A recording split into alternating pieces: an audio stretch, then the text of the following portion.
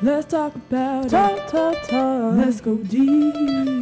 We all have something to share. No share with Dr. Dave.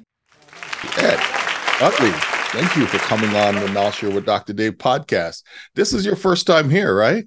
It is. Yes, it's my first time, Dr. Dave. I'm super excited to be here and I feel honored you asked me. Hey, you and I have spent, a year and a half working together, delivering some cool stuff. And, Yeah. you and I have been doing some generative leadership, activities together, right? Even with building, a cohort course together, which was really cool. Yeah. So I just want to always just acknowledge you and say, like, hey, you know what? The way you treat people, the way you make people feel, and I know you hear this, it really matters, right? It makes a big difference. So, kudos to you for being generative in the way you approach other human beings. Yeah, man. Humble. Thank you. Thanks. So let's just jump in. Let's jump in, since we know each other and, we don't have to go through a lot of formalities. And so when we talk about generative leadership, and you and I've had these conversations, right? How does that differ from traditional leadership styles like transactional leader? Oh man, it's like as different as daylight to darkness, right? They're like so opposite poles that it's. I mean, that's all I can really explain it is where you've got this traditional mindset, which for the last couple hundred years of the industrial revolution is kind of how things happened, right? And it was just someone at the top saying, "Do this, do it this way, by this time, or else," right? And those leaders typically, if they had stockholders or whatever, they're obligated to obviously turn the profit and make that happen, and that's their number one priority. Whereas generative leadership comes from a whole different place, which we're going to unpack here, which I'm excited about. Yeah, I'm really looking forward to that. Those transactional leaders, um, those authoritarians who sometimes want to tell us what to do, how to do it, what's best for us, in the workplace, and some people not in the workplace. But let's, in practical terms, what does it look like when a leader practices generative leadership daily? What do you look like, Ed? Well, I, I would love to take the emphasis off of Ed and just say I'm super thankful for some of the mentors that I've had in my career through the different industries that I've had a privilege to be a part of. And those generative leaders that I've had a chance to learn from, be mentored by, they were people that they weren't these up and down roller coaster. You're not sure who you're going to get that day, right? Are you going to get the evil, vindictive leader? Are you going to get the one that changes priorities every other day? Are you going to get that person that's got you? They understand you, right? It's the kind of person that not only are they visionary, but they deeply care about the people. They don't look at you're an employee. They say, hey, you're an invested part of this. We're doing this thing together. They might be out front is the title and have that thing, but you definitely feel like you're part of it. You feel like you're in that place moving with them. And that leader has that ability to set that of how they lead and how they treat the people. And people feel, they feel like they matter, like they're a part of something bigger than themselves. And that makes a huge difference, at least from what I've experienced and seen through my career. Yeah, and it does matter, right? In terms of feeling like people see you and they value you and they welcome you into, your workspace in the work that you're doing for the organization and for your teams. So, generative leadership it takes work. It's not something that's easy to do. So, what are some challenges um, that people experience when they're going through this journey of maybe they're transitioning into being a generative leader? Oh man, it's here again. I think that you're going to plan on unpacking this over a time period, but it's it starts with this mindset, right? And it's about really as a person trying to kind of like look inside yourself and say, as a leader, what do I see myself as? What's important to me? What's valuable beyond just making money and a profit? where do I see myself fitting into this bigger place that we call planet Earth that, several billion of us all share together? And where's my place in making this a better thing than I found it as, right? Where can I play my part in that? So I think it starts with this inside reflection on yourself, and then starting to look outward and say, okay, now how can so maybe I seek out people that are doing that thing, leaders that have already set that trail for me that I can learn from. Ask, get coached. It's really, I mean, because I would think is the way leaders are today, and a lot of them get ousted out of places because they didn't hit a certain objective or whatever. It's trying to find that balance. And Dr. Dave, as you know, with the different experiences you and I have had working in different companies, everybody says they've got this culture. And then you and I have gotten into these places where it's like, oh, wow, they say this thing, but they're really not doing this thing, right? And in a lot of places, I could see that being very hard for those leaders to really be able to do that, just because maybe they're being held by a board of directors that aren't giving them much room to be able to focus on other things besides just turning the profit. Was I off on that, or? No, that's great, because, to follow up is that when the train is coming off the tracks, right? The wheels are coming off the tracks, that's where you start to see sometimes people start shifting from this generative way of leading and falling back into being transactional, falling back into being authoritarian. And so that's a challenge, right? And it's those leaders who are able to push through, who stand, with the wind blowing in their faces, and everyone is going, abandon, and they're standing there. No, I'm going to care for my people. I'm going to help them to get better. We're going to move things forward. So, can I share? Of course, brother. So, kind of a real life example. Back in 2020. When this COVID craziness hit the world and everything kind of shut down, nobody had ever seen anything like this, right? We've been on this planet for a bit of time. We've never seen anything like this. And everybody's trying to figure out, okay, what do we do? Well, the organization I work for, our CEO, a guy named Curtis Height, we had just, all of a sudden, all of our major customers were all these giant companies that were being effective, like like airlines and cruise world. I mean, just technology companies, all these things, and they're just stopping spending and all these things. And so instead of our leader coming and just being like, we just got to cut heads, he came out to, a couple thousand, all of the employees, and started doing these weekly kind of like open conversations online, because everybody was at home, and just start saying, hey, here's what we're going to do. Very open, very honest. We don't know, obviously don't have a crystal ball where this thing's going, but this is the things we're doing. This is what, and so much so that because of the vision he laid out and coming from heart is a good person, that a huge percentage of people inside of the company reached out to him and said, Curtis, cut my pay, take money out of what you guys pay me so that we can help these other people in the company that right now they just lost their billable job, because I don't want to see them get cut. And it was such a huge outpouring, but it started, I think, because of where his heart was, which is, we want to stay in business, obviously, yes, to continue to fight another day, but it was a place that he came from, of genuineness and openness. And I think that really kind of gave a lot of us, at the time I'm building a house, Dr. Dave, as you remember, that's a really bad time to be building a house. I'd already started it. And I'm like, oh, wow, I might not have a job. We might not, we might be under a bridge, whatever. But the case is because of the way he led from that place of generative leadership, it gave this piece, and it wasn't just a bunch of words. This was action that then followed up, and it was powerful. It changed my life. I remember you telling me that story, and I'm so glad that you're sharing it here with our audience.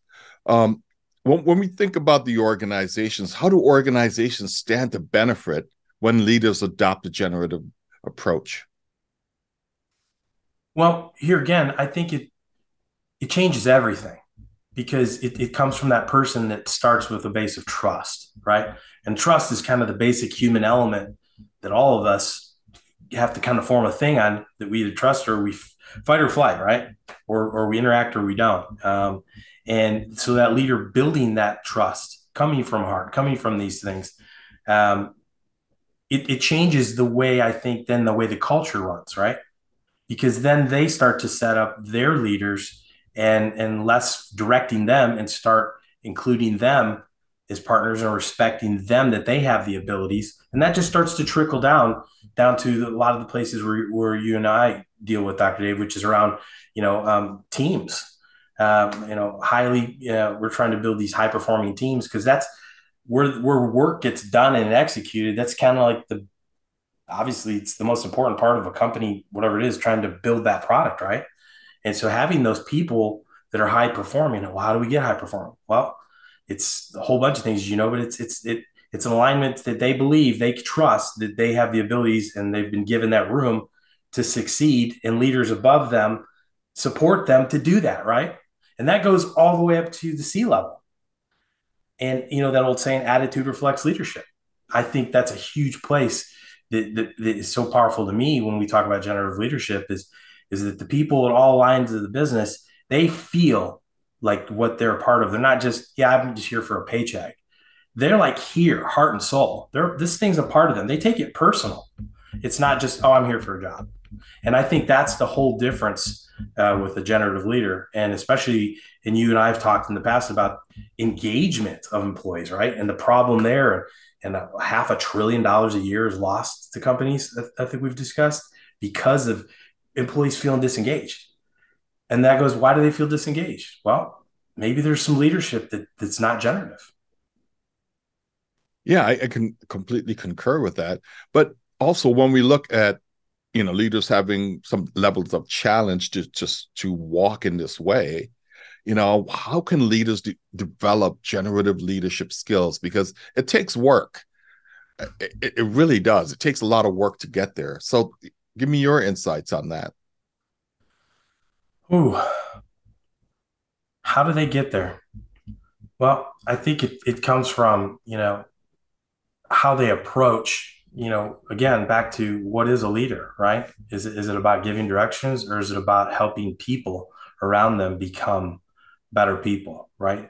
Investing in those people, looking for building creativity in an organization, not just what they can offer.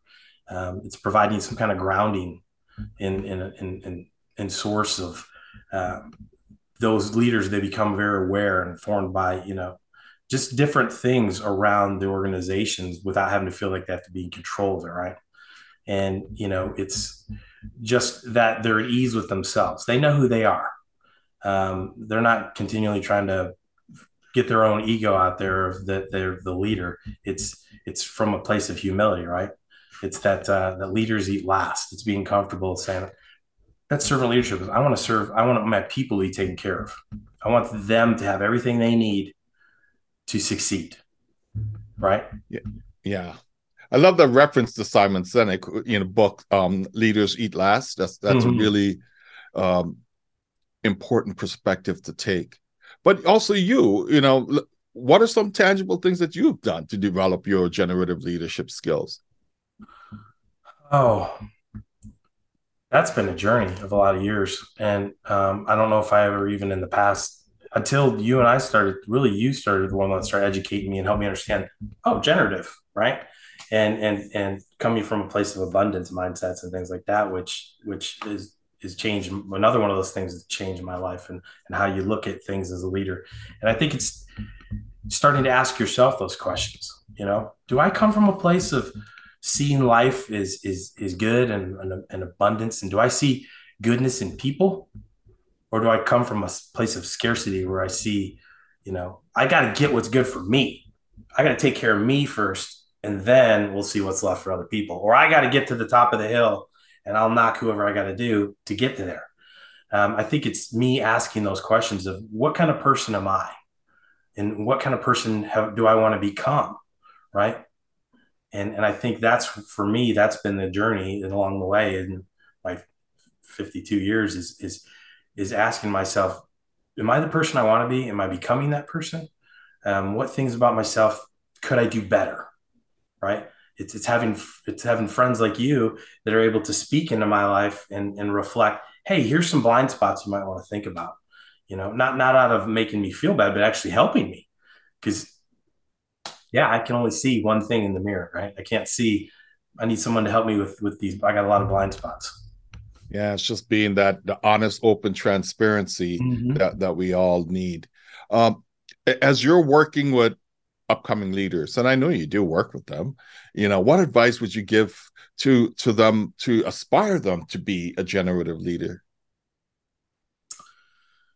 Well, I think it depends on the personality of that particular person. Where if you're dealing with, I've seen leaders where they're just like, hey, show me the data. Show me the data that says that if I become this thing, it's going to impact maybe my bottom line, right?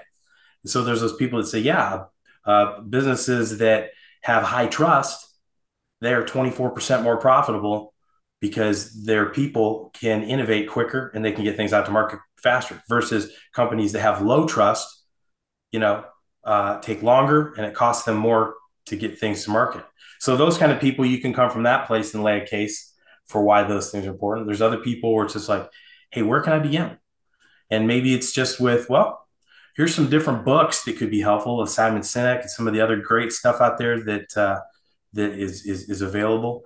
It's recommending to them. Maybe they get involved in some kind of a leadership cohort of some sort that they're getting a chance to meet leaders from different industries, different companies outside of their own.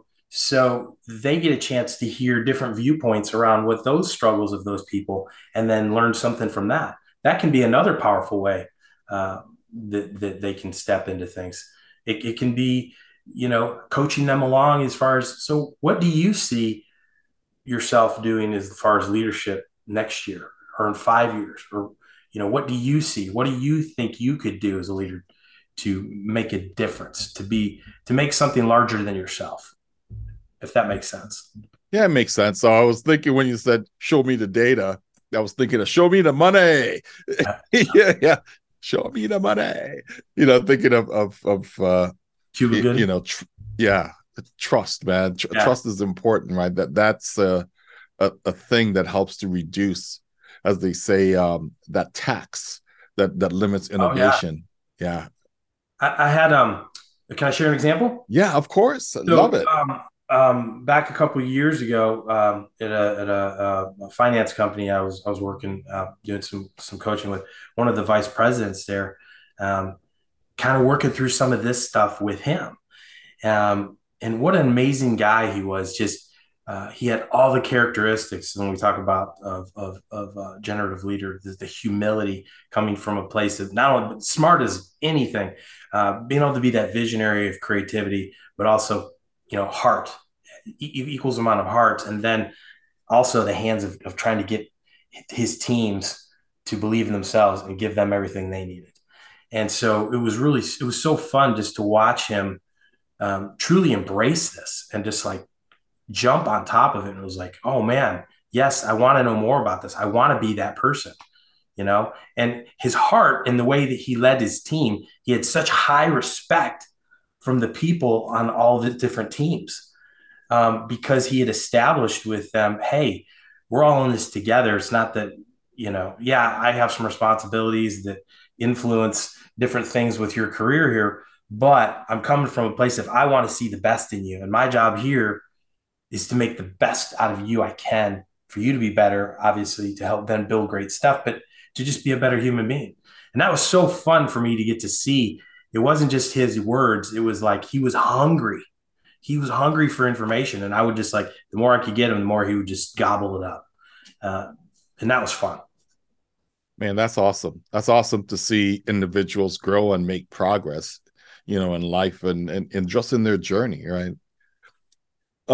So when we start looking at the evolving dynamics of the corporate world and societal shifts, how do you see the role of generative leadership transforming in the coming years? That's a great question, Dr. Dave, and that's one that I know that you ponder a lot, and we've had great discussions around. I know you've got awesome insight. I can't wait to hear you weigh in on this. But when you see that today, especially when you look at Gen Z and the other gens that are coming into the workplace or in the workplace, it's so powerful for them. It's not just, hey, I want to make a paycheck.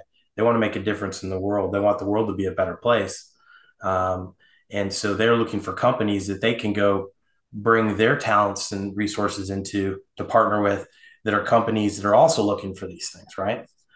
And as we move into the future, I think the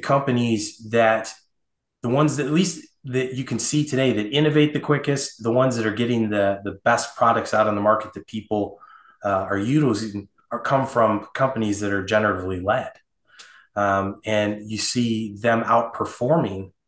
And I don't mean just numbers of sales, but I'm saying just in the way that people talk about that company. Man, that's a place you want to be a part of. It becomes like this contagious thing. You want to be a part of that thing because something special is happening there. I think that as we move even further in the future, that's going to become even a more powerful force, not only out there in the marketplace, but for attracting really good talent, really good people that are coming along now. Well, you'll have to, if you want to succeed and really take your company somewhere. It's almost like going to be, I mean, you're going to look and be like, oh, wow, you're like one of those companies from the 1800s, with you just told someone on an assembly line just to push a button. And nobody's going to want to go work at a place like that, right? Yeah. And those companies will struggle, I think, to stay in existence. So that's how important I think it is. Yeah, I think it's rather important for us to lead differently and create the wonderful space for people to thrive, right? Yep. For them to be able to bring their great talent to the workplace, because that's what we're paying them for, right? We're not paying them just to be there and for us to tell them how to do stuff. We want to make sure that they bring those great skills that they have to the forefront as well. It's really important. I love how Simon Sinek talks about how at the end of the day, creating a world where at the end of the day, people leave work coming home feeling fulfilled, happy, which then allows them to be better, partners, better parents, better people in their communities, from feeling what you just talked about at their workplace, having that where where it matters, right? Yeah, for sure.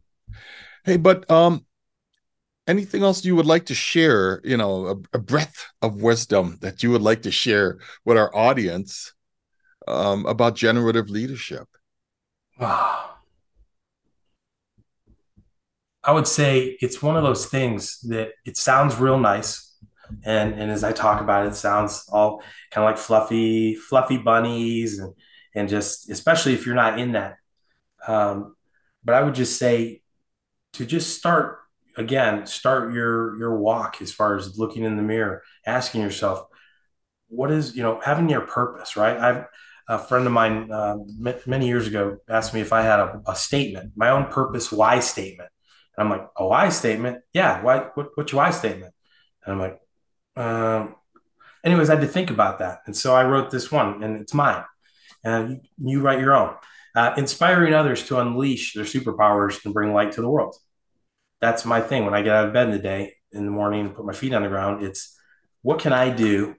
Not that I can do it for people, but what's a way that I can inspire or help somebody to see something maybe they don't see in themselves, right? And then what can they do with that to make the world a better place? So I would just start to say, maybe ask yourself those questions and then start reading around some of these topics and just look for some kind of a cohort or something that's not even necessarily maybe inside your company, but something outside of that. I know there's some good resources out there.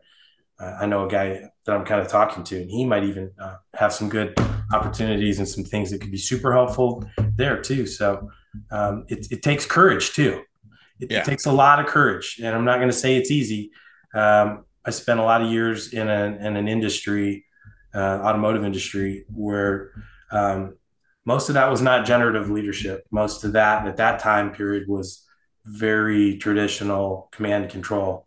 And, times that I brought up these kind of concepts back then, I was basically told, yeah, if you want to do that, you need to go out to like Silicon Valley or something, because that doesn't fly here in this industry. And so it takes courage. And sometimes it may even require you to evaluate the place you're at and say, is this the place I want to be a leader at? Is there a place that kind of aligns more with my values and my purpose and what I want to do in the world? So you never know.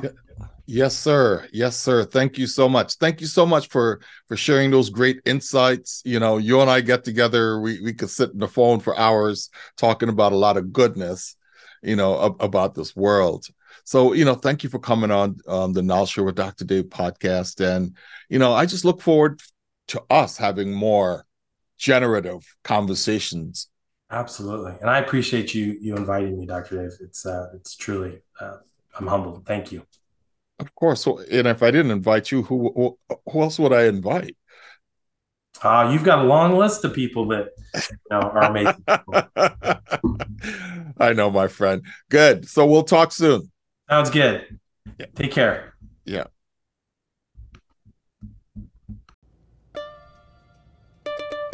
Let's talk about talk. Let's go deep.